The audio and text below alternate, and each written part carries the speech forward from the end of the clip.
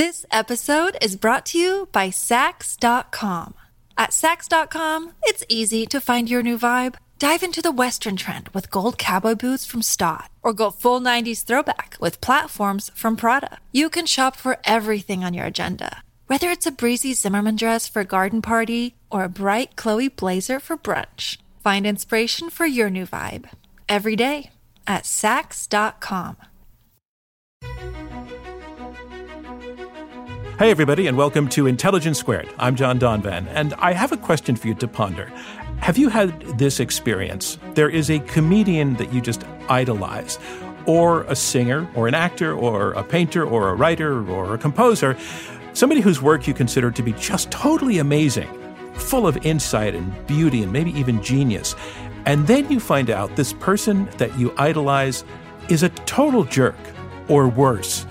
Believes in some really bad ideas, or has said some really hurtful things, or done some really harmful things.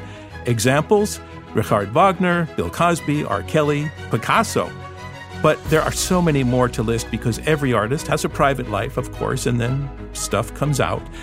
And when it does, how does that affect your connection to their work as a fan? Do you downgrade your estimation of it because your opinion of the artist has fallen? Or do we, as a culture, still find a way to admire and honor the work apart from the person who made it?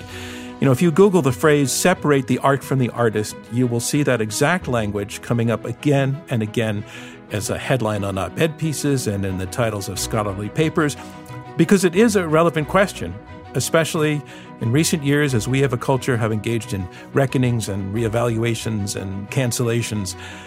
So to help shed some light on the matter, we decided to take that phrase and debate it as a question. So let's have it. Agree to disagree. Should we separate the art from the artist? We have two guests who will take opposite sides, one answering yes and the other answering no. Aruna D'Souza is a writer specializing in art and politics with a particular focus on feminism.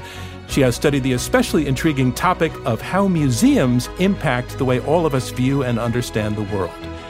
And Randy Cohen, also a writer and a humorist. He wrote for The Letterman Show, but his biggest imprint on the culture came almost certainly from the decade he devoted to writing the Ethicist column for the New York Times. Aruna and Randy, thanks so much for joining us. Thanks for having me. Thanks. Really happy to be here. And to get started, we just want to let listeners know which side of the question you come down on.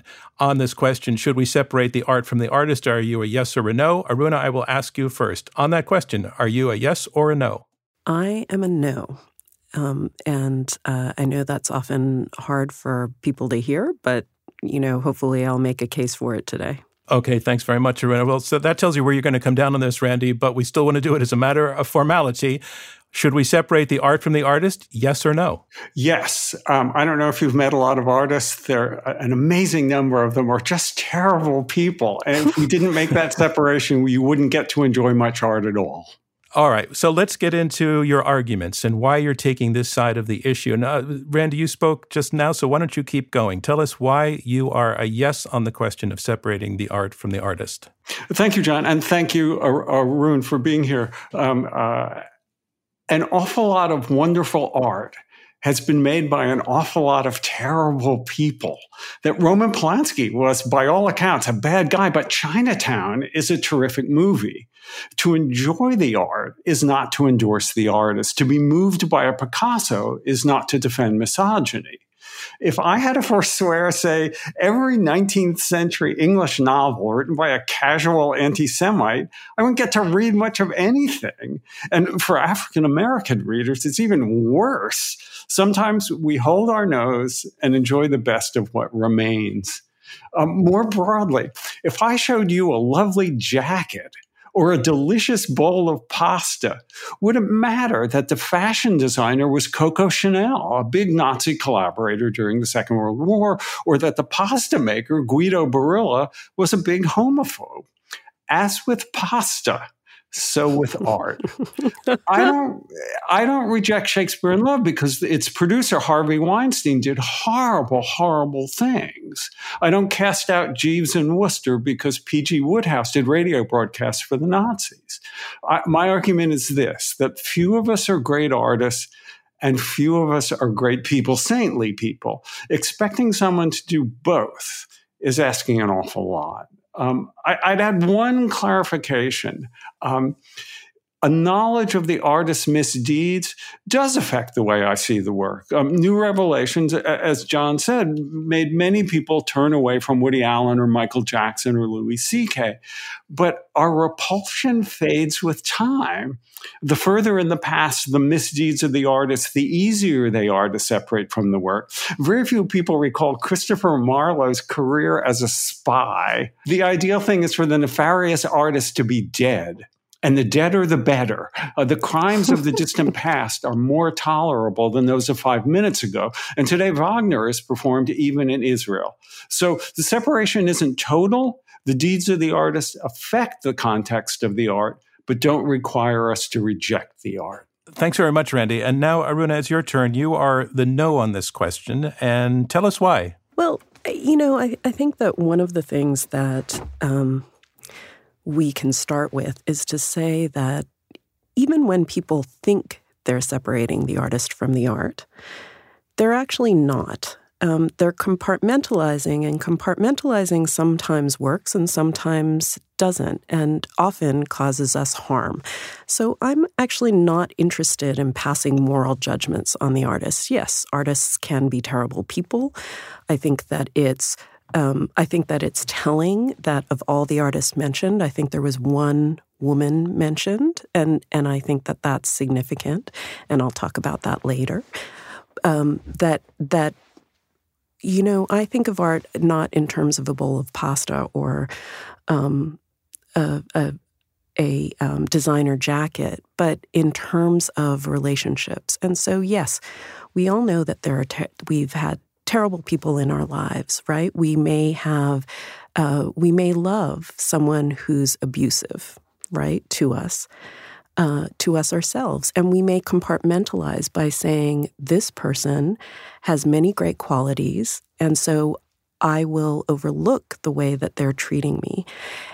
And we all know that that's an unhealthy thing to do. And so for me, the reason to reject the art of terrible people, and when I think of terrible people, I'm not talking about run-of-the-mill, narcissistic, mean, ugly behavior. We're talking about Nazis, right? And people who rape people, right? Like these are pretty big moral flaws. But I'm actually not worried about passing moral judgment on the artists. I'm thinking about the harm it does to us in the present by endorsing and reifying and continuing to consider great the art produced by people whose moral failings actually produced what we consider the greatness of their art. So let me start with going back directly to you, Aruna, the point that you just made about the way you phrased it is you have real hesitation about continuing to consider great some of the work done by people who have, as you say, you're not judging them just for being sort of run-of-the-mill jerks, but people who have committed significant harm in transactions. Sometimes because of their influence, because of the size of the megaphone they have, their jerkness may actually have a deeper impact. And some of them just have done truly, truly bad things. But what I find interesting in what you're saying is that you feel that actually calls for a consideration of the merit of the work itself when you say, should we continue to consider the work great?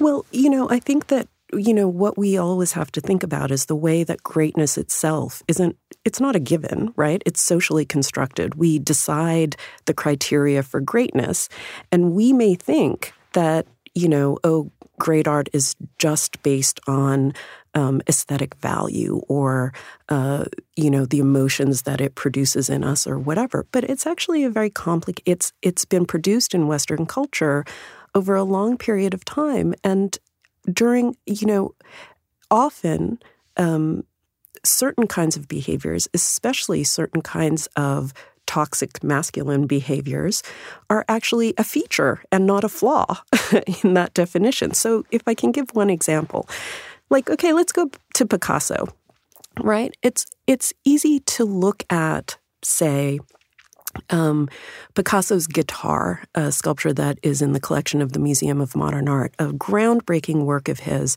that's made of cardboard and wire, and that borrows the sort of spatial innovations of African masks, and absolutely changed the course of art history, really. And it's easy to look at that and say, okay, that's a great work of art, and I can separate it from the fact that Picasso was kind of a jerk to women, including, one of his wives who he got together with when she was in her early teens, for example. Yeah, I mean, to put it home to people who aren't aware of it, he was extraordinarily abusive to women. It wasn't just being a jerk. Yeah, he was abusive, but how then do you compartmentalize his long-ranging, throughout his career, his images of women, and especially of the women that he was in relationships with, his wife, the ballerina Olga, who he depicted with a face made of a vagina dentata, or his the Marie Therese, who he began a relationship when she was something like 14 years old, and he depicts as, a beach ball, a sexual plaything. When we look at that, we may think that we're separating out, but in fact, the awfulness of his attitudes towards women are baked into what we're seeing, right? That it's impossible to separate out the fact that we're looking at these really hateful kinds of attitudes. When we look at a Titian that depicts a rape, from classical mythology, right? I mean, Titian, I don't know what he was like in terms of his relationships. He was taking these subjects from classical mythology. But when we look at a painting that depicts a rape, what does it mean that we're teaching ourselves, we're teaching students, we're teaching young people to say, it's okay to tell you that this painting of a rape is a great painting, right? So I don't care what Titian's, I don't care whether Picasso was, he was of his time. We can say all those things, but I think, when we're asked to look at this and find greatness in it, that's already, we're pretending there's a way to separate the artist from the art, but actually the artist is baked into the work. More from Intelligence Squared US when we return. This episode is brought to you by Saks.com. At Saks.com, it's easy to find your new vibe. Dive into the Western trend with gold cowboy boots from Stott, or go full 90s throwback with platforms from Prada. You can shop for everything on your agenda, whether it's a breezy Zimmermann dress for a garden party or a bright Chloe blazer for brunch. Find inspiration for your new vibe every day at Saks.com. Welcome back to Intelligence Squared US. Let's get back to our debate. So, Randy, wow, that's quite an indictment of of the argument you're making. What's your response to it? Sometimes let me put it as a question. Are the hateful ideas in the work itself? And sometimes, absolutely yes. Arun and I agree about this. And when they are, the work should be repudiated, but you needn't even make a reference to the worker who created it. And my example is in the case of Wagner, those dwarves in the ring, they were meant by Wagner to be Jews, and they were interpreted by his listeners as Jews. And so you can reject the work because Wagner's anti-Semitism is in the work, not just because he's an anti-Semitic guy. But I don't think that's true always. And I give you the case of Michael Jackson. I think if we didn't know about his dubious personal life, you would not find it in the songs. And the same thing for James Brown. For people my age and my musical taste is a similar example. James Brown did some really horrible things. He went to prison for domestic violence and gun charges. But James Brown recorded Cold Sweat. And I think that makes him a living national treasure. There's no way you would listen to Cold Sweat and hear James Brown's horrible personal behavior in that work. So sometimes it's in the work and then repudiate it, but sometimes it's not. And I would say often it's not, especially for non-representational work. And even when it is in the work, meanings change. The dwarves that were obviously Jews to the German general staff in, say, 1939, well, that's not so obvious to opera goers today. And the creator's intent is no guarantee of anything. You know, part of what always puzzles me when we sort of visit this question, and trust me, it's a question and debate that as a person in the art world who has both written about historical art, 19th century art, as well as really grappled with the question when it comes to contemporary art. One of the things I always wonder is, why do we think that the only options are accepting the art despite the artist, or not having any art to look at? And so this is one of the other things that always puzzles me, because I don't think that if one says, okay, Picasso, let's take Picasso. Picasso was a terrible person. Let's take his art off MoMA's walls. It isn't like MoMA wouldn't have a million other things to put on those walls, because there are so many artists beyond Picasso making great work.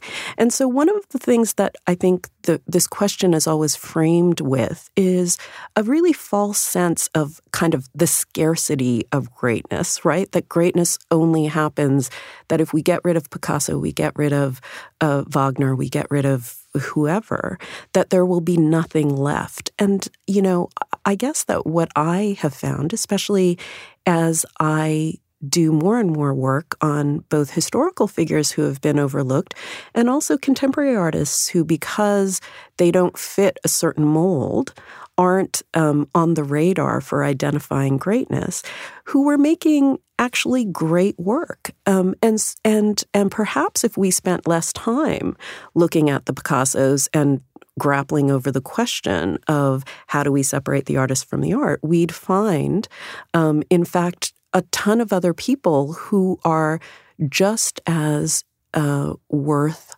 looking at, just as worth finding solace in, finding beauty in, finding intellectual challenge in. That would be an argument just to let's recycle from time to time and let's update from time to time, not because of the moral character of the artist, but your argument might be times change and fashions change. Well, I don't think that it's just times change and fashions change. I mean, yes, there's always historical revision that's going on, whether or not we're revising based on the moral character of the artist or the way that the artist's work upholds values that we no longer embrace in our culture.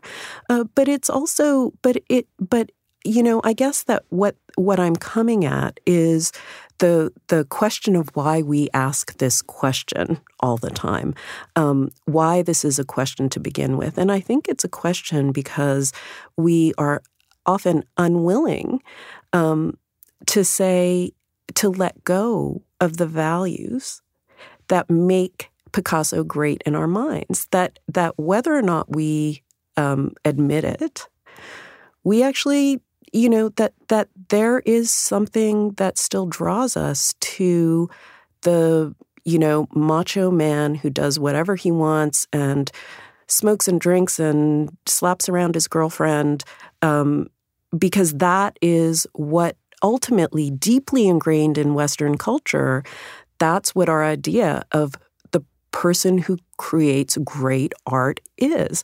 And so that's why, I still want to go back to the question of why almost all of our examples and many great examples that both of you have introduced into the debate, why they're all men and why most of them, not all of them, are white European men. I think that is not an insignificant issue. And what does it say when we're saying that you can be, you can be a rapist, you can be, in some cases, a murderer, you can be a domestic abuser, you can do all those things.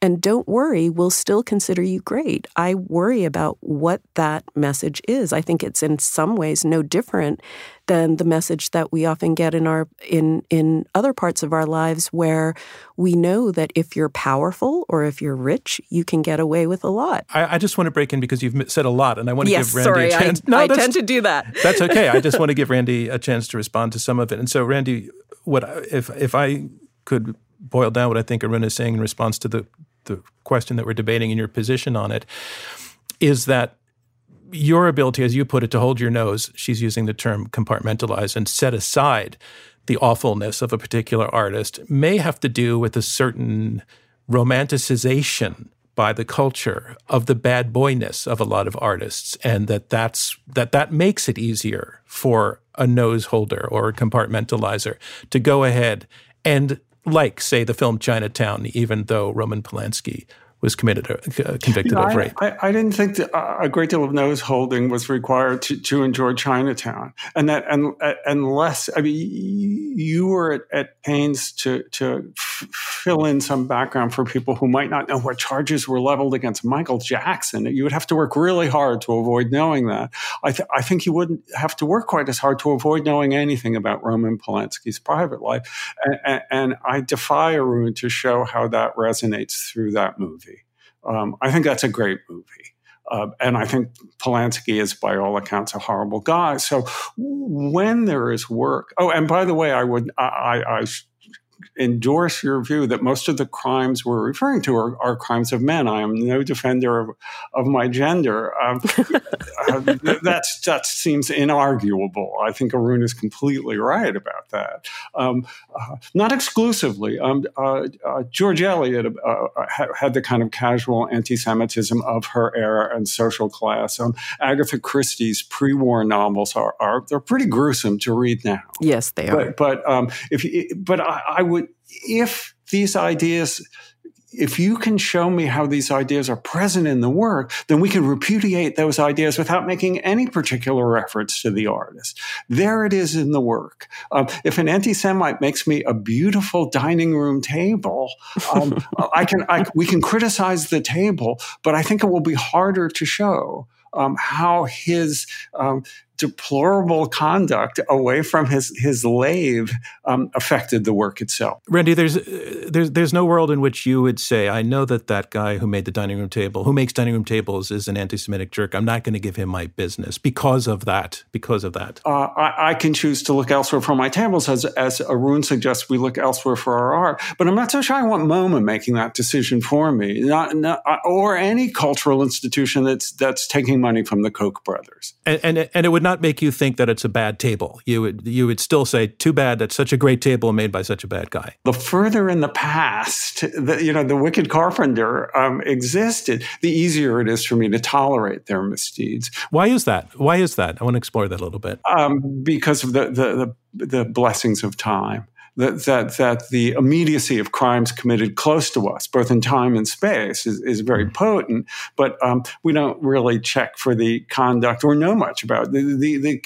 An art goer like me doesn't know much about the lives of many Renaissance artists. I actually take the quite opposite point of view. I think, individually, we make decisions all the time. Like, we may have, about what to allow in our lives and not. So, we all have that one uncle, or we all have that one friend, or we all have that one problematic fave who is terrible. And we are individually willing to compromise, right? We are individually willing to say, okay, but I love this. I love this person. I love this performer. I love this movie. I love this. And we're willing to make that decision on our own account. But when it comes to our institutions, including our museums, I actually think that there is more of an issue when they are saying we're going to separate our view of the artist from the art. I actually think it's more of a problem because then you're not just making a decision for yourself and reconciling it for yourself. You're actually promoting the idea of this, promoting this idea that as long as you are making something quote unquote great, we are willing to overlook what you've done, no matter how egregious, right? And so I actually think the onus is even greater on public institutions who do not have unlimited resources, who do not have unlimited time, and who do not have unlimited space to make their choices carefully. And, this is where I go back to the idea that there's not a finite amount of greatness in the world. We would all survive if we didn't see another Picasso retrospective for 30 years, right? That doesn't mean that we forget that he was a historically significant artist who influenced a lot of other artists. That we don't have to forget that. We don't have to put that aside. But the world would still go on. Artists would still find inspiration.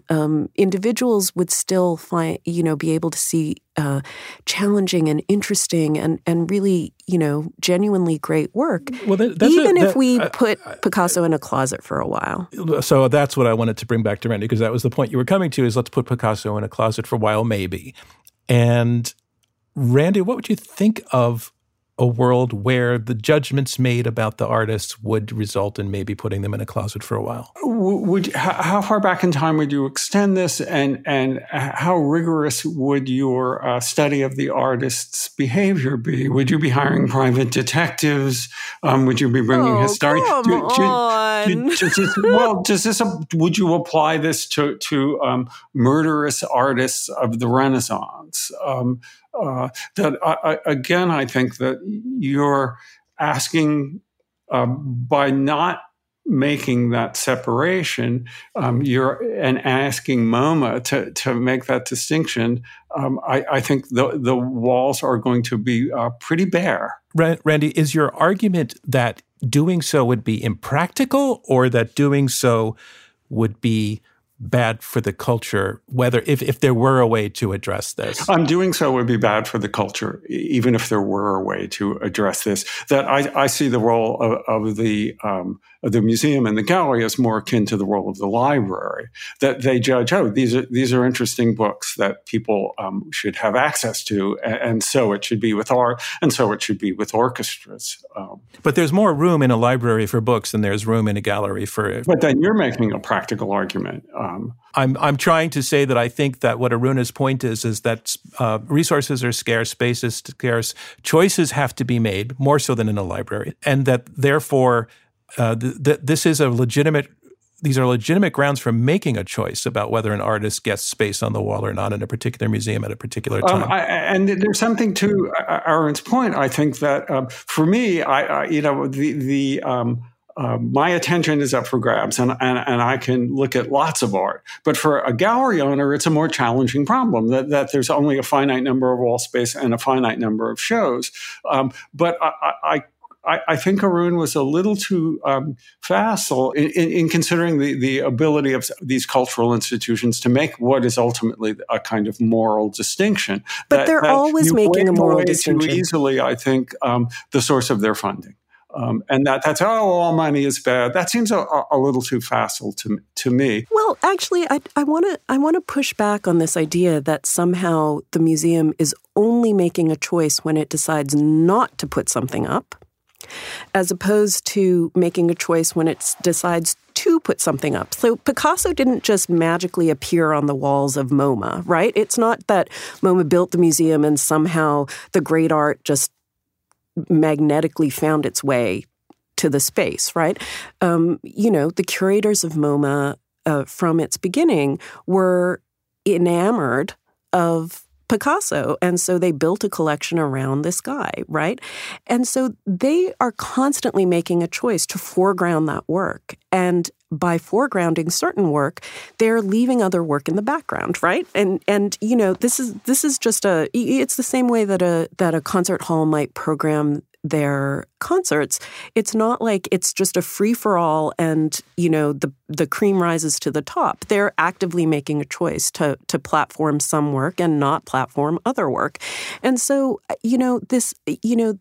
the idea that somehow we're giving MoMA too much power by allowing them to choose is not recognizing that they have all the power to choose. And part of the reason that we now think of Picasso as a great artist is precisely because of the choices that MoMA has been making, for almost 100 years, right?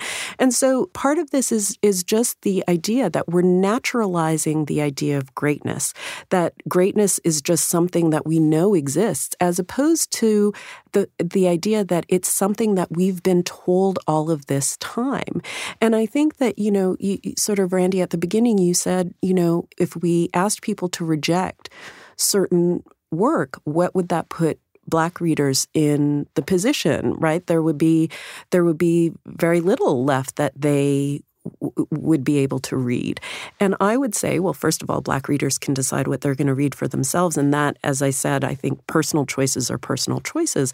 But I also think, what does it mean when we are telling, say, Black students or Black readers that such and such a work is a great piece of literature, despite the fact that it completely dehumanizes you, right? I mean, despite the fact that the person who wrote it was actively, in support of treating you as less than human, right? That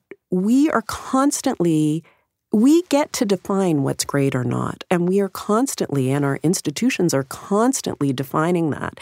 And so when we come to this question about whether we should separate the art from the artist, whether we should compartmentalize their biography from what they produced, what this is all predicated on is, what is our idea of greatness? And who is making those decisions? And I would think that every time we say, it's okay to celebrate the work of such and such an artist or such and such a musician or such and such a comedian, we are actually, that is a choice and a moral judgment that we are making. I'm John Donvan. This is Intelligence Squared US. More of our conversation when we return.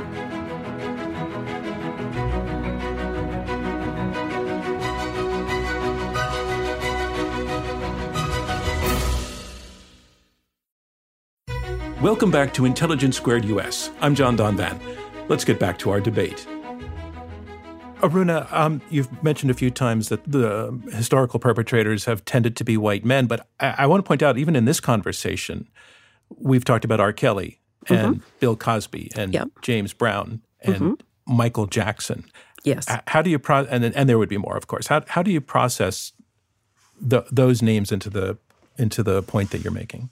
Well, I mean, I think that, the crimes against women and the crimes against children, in the case of Michael Jackson, that happened were crimes. I don't know, yes, does it break my heart, genuinely breaks my heart, to have to, grapple with Michael Jackson, who, I don't know how old I was when Beat It came out, but like that music defined my preteen and teen age years, and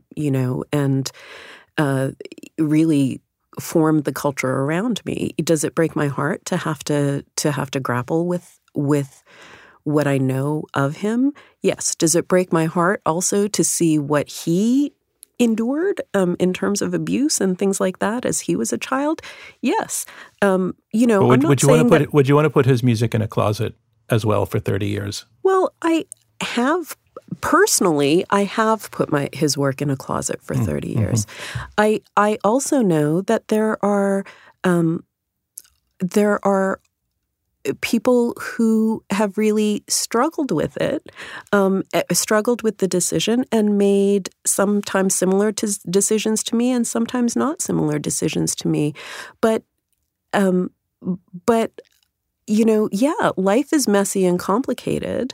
And sometimes we do things that we don't really want to do, but we know are right to do. And that, it's, for me, it's less, I have no problem putting, saying I never want to see anything from Bill Cosby again. I never want to hear anything from R. Kelly again.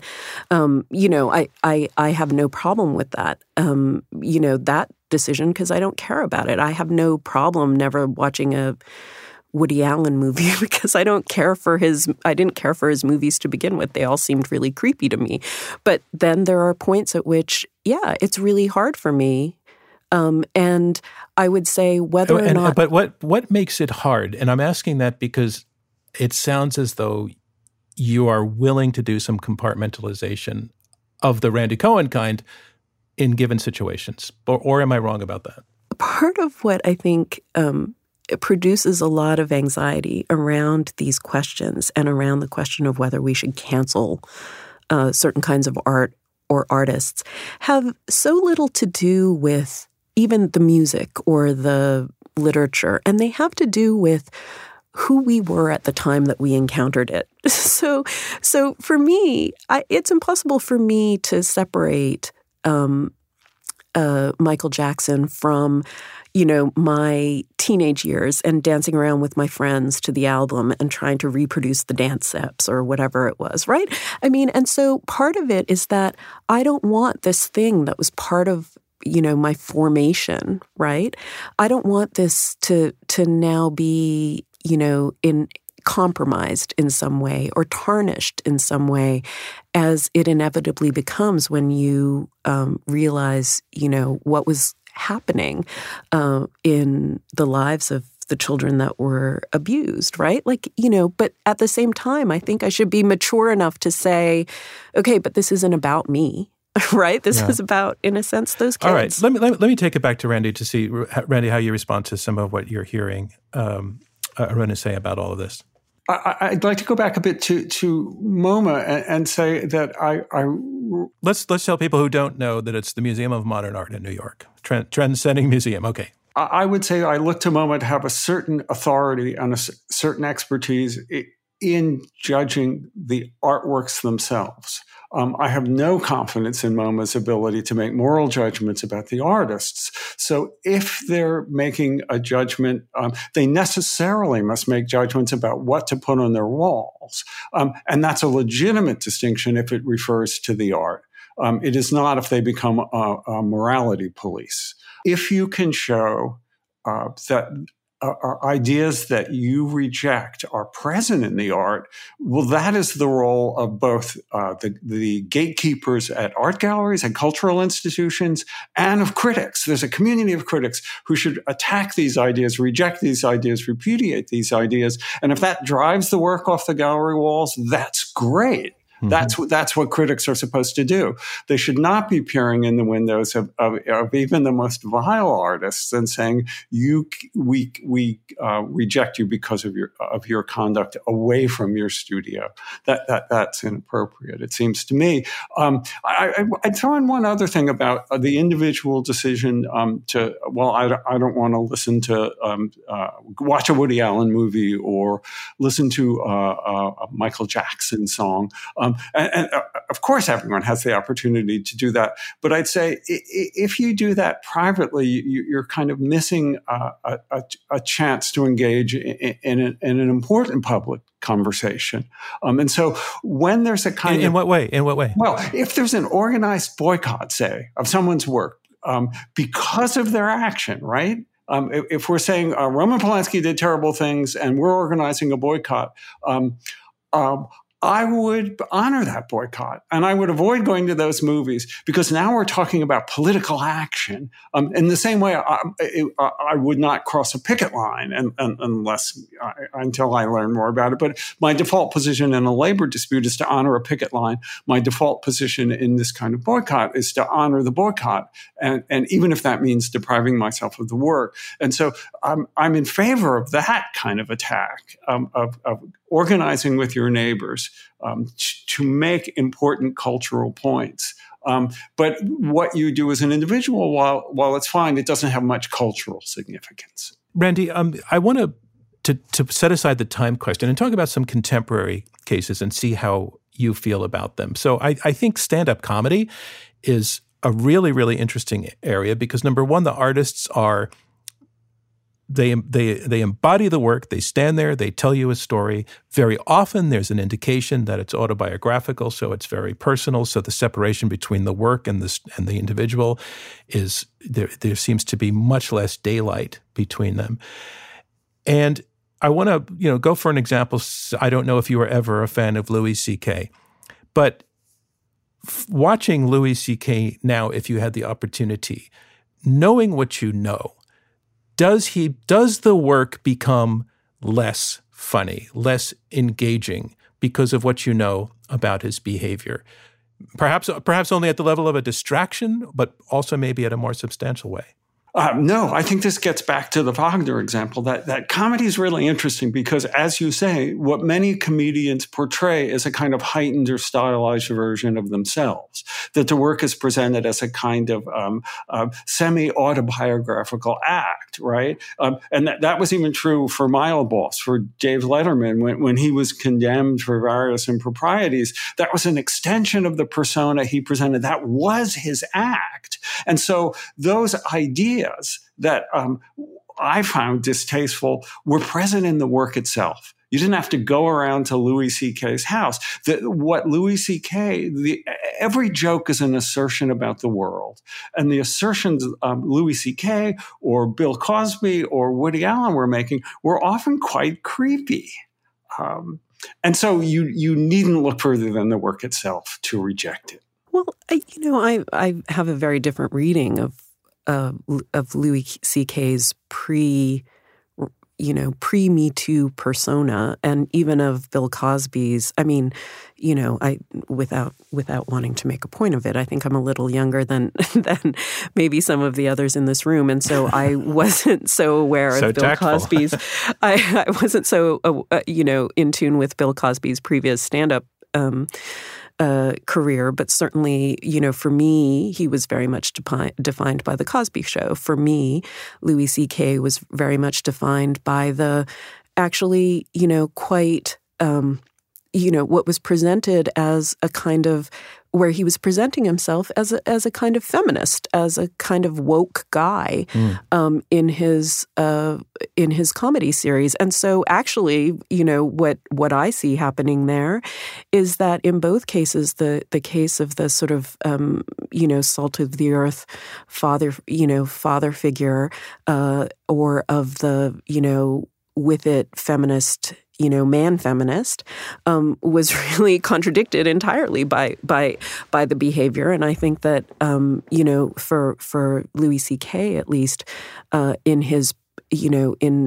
comeback, shows that the full scale of the bitterness that was, and the misogyny that was hidden by the performance of feminism has really come to the fore. So I have a different reading of that work than it is. What I'll agree with, Randy, is that when one went back to Louis C.K.'s series and looked, a lot of what he was presenting as a form of feminism or as a form of wokeness was actually pretty toxic. And I think that often what should be happening, and I think what Randy sort of acknowledges as part of the process, is for us to actually say, instead of saying, no, this work is great, and so we have to separate the art from the artist as a knee-jerk reaction, that we actually need to go back and say, okay, so let's assume this person has a certain attitude about the world.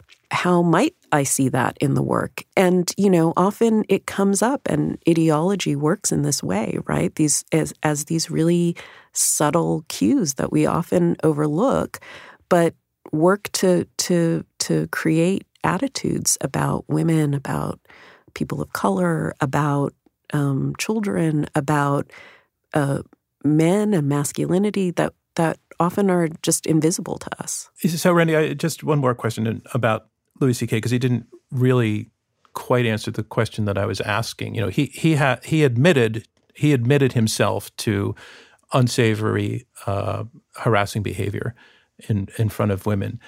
He apologized for it and took a little time off, and now he's back out trying to rebuild his career. But my question to you is, knowing what you know now, and I want to get to whether it affects your perception of the work. Yeah. If you, can you laugh at him as easily? If you laughed at him in the past, could you laugh at him as easily? Or is there an overhang of some kind? Is there a cloud over all of it? Yes. As I said, even at the top, that knowledge is a curse. And what you know about people, it's better to be ignorant or dead. It cannot but help provide a kind of context and change the way you see the work. Absolutely. And it's especially the case with work that's presented as at least semi-autobiographical, which is true of all the comedians we mentioned. So sure. So even if Louis C.K. were telling, 1950s jokes that were a little distance from himself, because of that performing tradition of stand-up, to be autobiographical, it would be harder and harder to distinguish the art from the artist. Yeah, and I want to point out in the case of Louis C.K., we're talking about people like Cosby and R. Kelly who have been convicted of crimes. That has not been the case with Louis C.K., but he did admit to what he was accused of. But I sympathize with Arun about finding some of the Woody Allen movies a little creepy. That how anyone could have watched Manhattan. It's a movie about Woody Allen dating a high school kid, and not found that troubling. But I would say many people did at the time and knew that at the time and were right to know that at the time. Yeah, but a lot of people didn't. And that goes to the question of time that you brought up in the beginning. In a certain way, you said pain fades with time. Time heals all wounds, essentially, is what you were saying in regard to Wagner. I like being reduced to a cliche, but thank you. I thought that was fresh new language. But there's another question of time. Are we judging people's behaviors in the past by the standards of today?